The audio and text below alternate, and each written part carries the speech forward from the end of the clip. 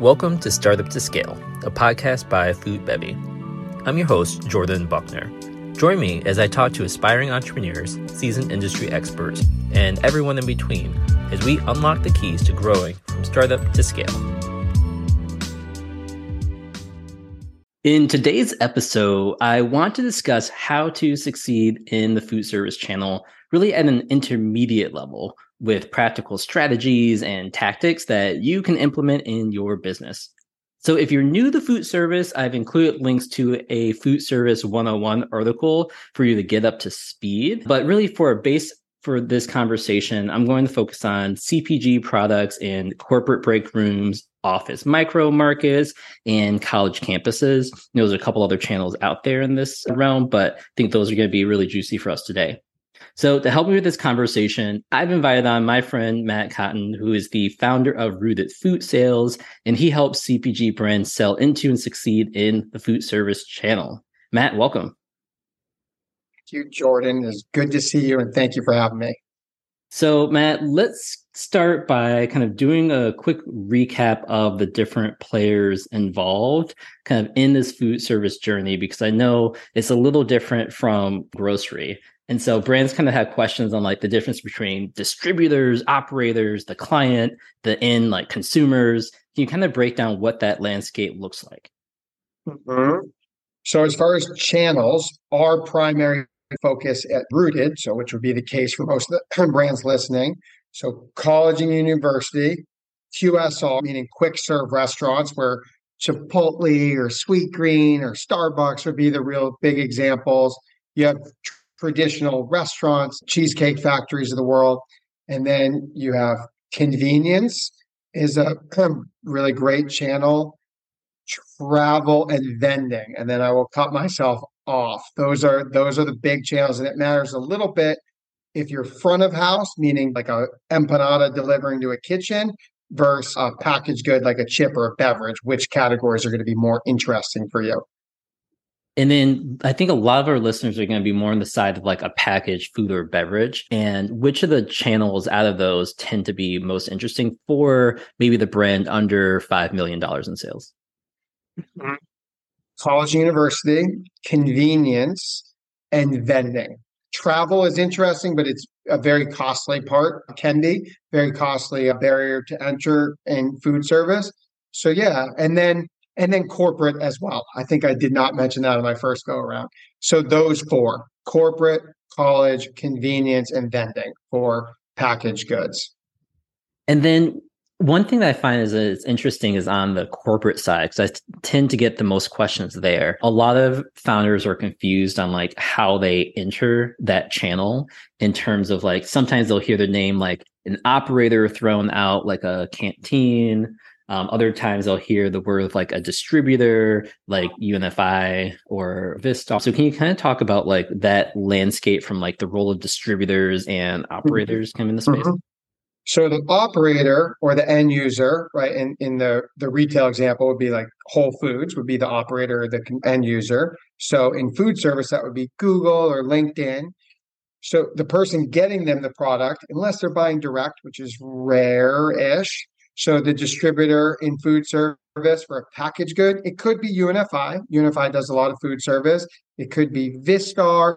And then a lot of people think Sysco and US Foods. They're more back of house heavy, where packaged good is going to be more Core-Mark, Vistar, UNFI, to name a few examples. And then you have, this isn't too much, then you have management companies. So the management companies, the big examples would be Aramark, Sodexo, Compass, Canteen that you mentioned is part of Compass. So they're basically outsourced, run the operation. So college and university, hey, we're not going to manage our own staff and worry about the menu. We're just going to give it to Aramark for 5 years. And then Aramark is working those operations. And that's the same for corporate. Sometimes, not always, there's a management company managing the account.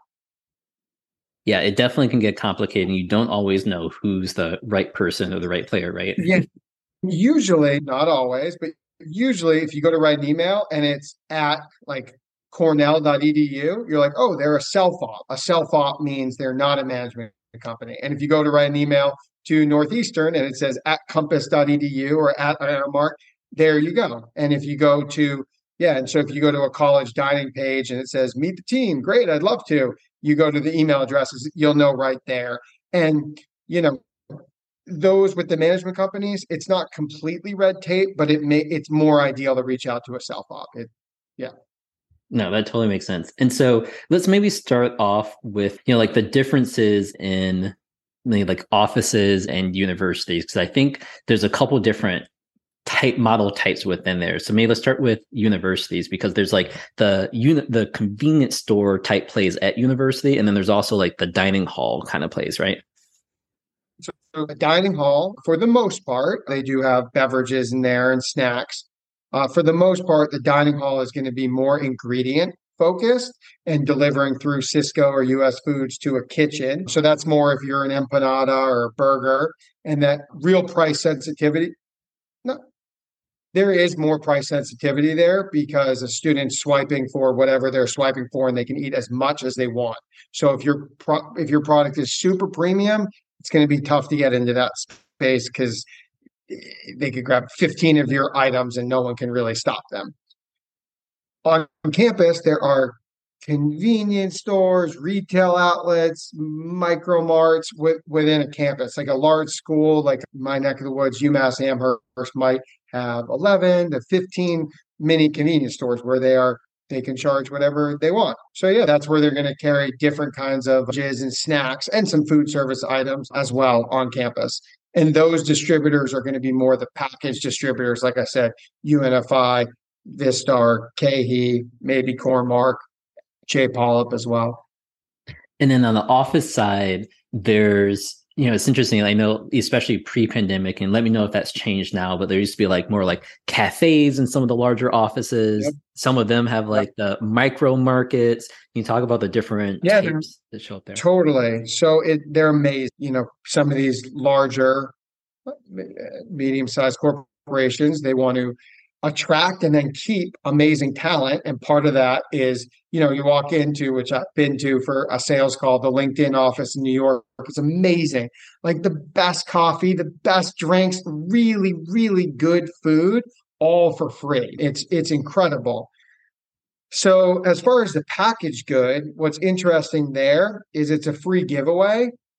So if it's too costly, I won't name them by name, but I've had some interest for some large corporations and it's just too costly. So first and foremost, like when you think about a bar, you want to have like a Halloween size, like, a small bar because it's going to be a free giveaway. Rarely are you going to see a large bar. But so in the corporations, it's a free giveaway. The volume can be incredible. Even, right, it will never look the same post-COVID, but the numbers now are still incredibly strong. Yeah, I remember we were selling to Cisco Systems, like the hardware tech company, and they were ordering pallets of T-squares. And they started off with like half a pallet, then moved to one pallet a week later, and then ordered 4 pallets a month later. And it was wild. And this was all pre-COVID, but like it was wild how much volume we were moving there. Yeah, and people should know, like you can have your 20 colleges you want to go after, and like with some grit and some effort and some scrappiness, you'll get in touch with a handful and, potentially sell to a couple. Corporate is, it's a trickier sales process, but way more upside. It's not as obvious. So let's talk a little bit about that sales process for a brand who's just entering into like food service and wants to get into corporate. How do they go about doing that? Like, what's that sales strategy look like? Scrappy. So, we have our connections, but we're getting scrappy and getting after it every day. So I can speak to you firsthand. So it's just Googling, it's just Googling Google. It's Googling like food service director at Google or, head of employee satisfaction. Sometimes it's odd titles, head of retail, but usually with some Google search, you can find a handful of people and then it's just sending a message. I mean, I can't even pretty it up. That's how it is. And just being prepared that they will most likely ask you if you're in their distribution. So just getting ready to field that question. My favorite way that I used to get in with T Squares is through my college network. Like I say, I went to the University of Michigan and Illinois, and Michigan touts itself as having the most active alumni network, and Illinois the largest. And so I literally just like reach out to all my contacts who are working at corporate office and be like, "Hey, Nice. do you want to eat T Squares for free every day?" Like here, get us, find out who's managing the office ordering or the snack ordering, and we'd love to see some samples to like share with them and request them in your office and get your coworkers to do it. Because that's one thing I learned is that the office staff like really take recommendations from employees very seriously to bring in new product. And that worked. I love it. That's awesome. And then in the college university, the dietitian is sneaky, very interesting and receptive. So dietitian, the director of food service, or the executive chef, if you have more of a back of house item, not if you're selling a bag of chips, and then the director of retail. So if you have a packaged good, I would say the director of retail or the registered dietitian if you have some health attributes to share. I love that. And then, so once you get into maybe your first couple offices or kind of working with a management company, how do you recommend they kind of leverage that new like management company relationship to then grow to other customers beyond that first one? So if it's a management company, whoever kind of brought you in. So if you're working with a management company, you're going to be paying, it depends which management company, how they're going to be terming it up, but you're going to be paying a percentage. It's a big percentage. You're going to be paying 7, and many brands don't even enter this world, and it's not something that's maybe even recommended early on. But if you're working with Aramark, Sodexo, Compass, you're going to be paying minimum 10%, and if you're more of a commodity item, up to 20% to them. So once you're partnered with them, working with the person who kind of brought you in, and there's so many different. They have shows and events and different regional people to work with. I mean, this is almost like 2.0. I feel like even working with the distributor actually might be how to work with the distributor may be more interesting for this conversation. But let's talk about the distributor. Okay. And then there's how to support the operator as well. Yeah, because I would say getting contracted with the management company, it's a thing, right? And they don't pioneer for the most part. You're going to have to be in DOT or several points of distribution. So if you're in Cisco or Vistar, whoever it may be, like you should not, it doesn't matter what they say during that initial meeting, they say, once you're in there, we're going to sell your products. No, the vast majority of the time each rep is putting out so many fires, has thousands of SKUs, 30, 40, 50 accounts. So you should not ever count on a distributor rep to sell your product. That's just not how it works. So the way we do it is really to focus on like the top tier of accounts and distributor reps. So that, at Cisco, they have what are called national account reps. Depending on the Cisco, there could be 5 all the way up to 15. And they're handling, not the street accounts. They're dealing with the real juicy accounts, the corporate accounts, the management accounts, the hospitals, the colleges, both managed and self-ops, the stadiums, the chain restaurants. So it's trying to get in front of the quote unquote national account reps. Those are the reps that can really move the needle for you and where you want to kind of get leads from. If you're just starting off and you're in your local Cisco or US Foods, right? That's a big deal. And you want to roll up your sleeves even more and you have the time, then you could connect with, Cisco might have 7 to 12 regions, districts with a district manager, 7 to 11 reps in their district. So like I said, if you want to roll up your sleeves, you can connect with the districts, do district meetings, get the street reps fired up. But for the most part, at least in our world, we're focusing on the national account reps. Yeah, I think that's so strong. Because the one thing that I've seen happen is similar with when you're selling the grocery, you might pitch to 5 different retailers. And if they have 5 different distributors that they work with, it's going to be a pain to manage like low to mid volume at 5 different distributors. But if you can bucket between like the management companies and the distributors who kind of service account, you can start moving better volume. And if you're moving more volume with a couple people, then you'll definitely get more notoriety and more kind of say to expand. Yeah. And as far as how to support the operator, it's definitely less so than retail. It's certainly not set it and forget it. With a college university, once you're in there, they'll, to offer up demoing at an event, whether it's kickoff of fall semester. Like I personally, we have a bunch of items in Boston University. They have this massive event at the beginning of each semester. And yeah, and I'll go and do that with our brands that are in there. So yeah, it's offering up, whether it's during a lunch period or an event that they have going on, just to come in, share about the local, if that's the case, or fun attributes of the brand, give away some free product, get the students fired up. So that's something that's important to offer. You can also offer up any signage that you have. It will help with turn and just make people aware of the new product or the cool attributes of the product. And then, like, if you're in a QSR, like a coffee shop or a salad bowl type place, it's tough. For the most part, if I'm being honest, it's really tough to support. I mean, I could force a couple examples, but for the most part, it's them working. You go in there, give away some free shirts, say hello to the staff to make sure they're familiar with the product. So it's not, that's an okay route to go. Have you had any success or try doing like demo type events or like meet the founder events with corporate offices? Yes. Well, so Rooted started March 12th, 2020. So corporate offices have just like been, A little challenging. like 6, 7 months. But yes, overall, for sure. And it's the same. It's going in during a lunch period. And you're doing that like to get some of the employees fired up. And you're just doing that to just like work the relationship, right? The staff, you're saying hello to them, you're giving them samples, and it's just you're getting everyone excited for a day. And like that momentum quickly fades, but like you did your thing and people are aware it's there and it's great. And even if you can offer coupons to the employees as well and just get them real jazzed up about the product. Yeah, because that's one thing that I found is that like some of those corporate accounts can be, as you mentioned, like very juicy and very lucrative, but a lot of times you don't have like the clearest visibility on what's happening. Like you can kind of see your orders, but it's not like a grocery store where you can see like sales volume or usage volume really. And just as a aside, like we were selling T-squares at a Braintree's office, who was owned by PayPal.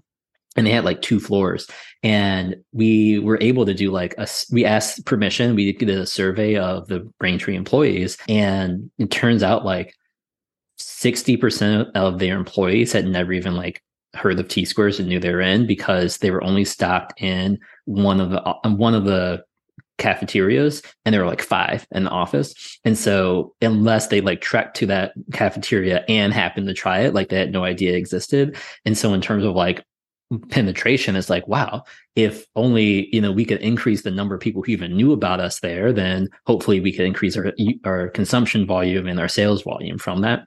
And so there's like all these opportunities that we didn't really know existed until we actually like asked, and they let us do a survey, and we were able to like meet a couple of employees and things like that. But it was so eye-opening. That's awesome.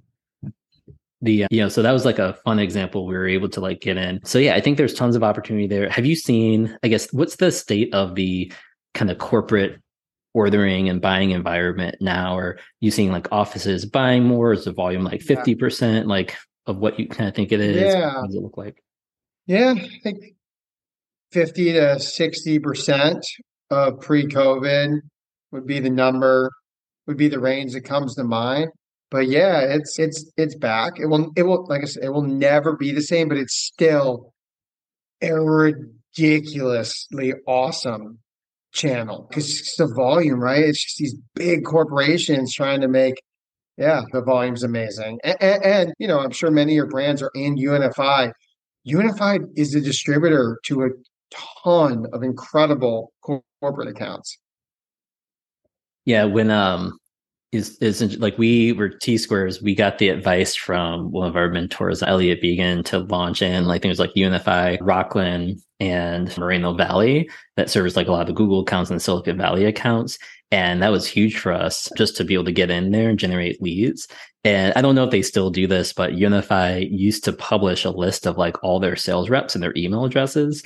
And so we had I like went to that list and emailed all the reps who managed like their food service accounts. I was like, hey, can I help you get more sales to your customers? Like, if you're willing to like introduce us to some of, or let me know who some of your best customers are, like I will help sell product in for you to help get you commission, on their behalf. And for some it worked, for some it didn't, but that was a really great avenue too. Yeah, that list exists with some effort.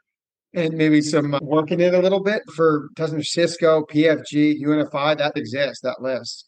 Yeah, I'll have to get the updated one because I think mine's from Yeah. pre-COVID. But yeah, I love all this stuff. And, I think it's also interesting. So, what else can you kind of, did we not talk about from like the food service side that Yeah. So, friends should so talk about?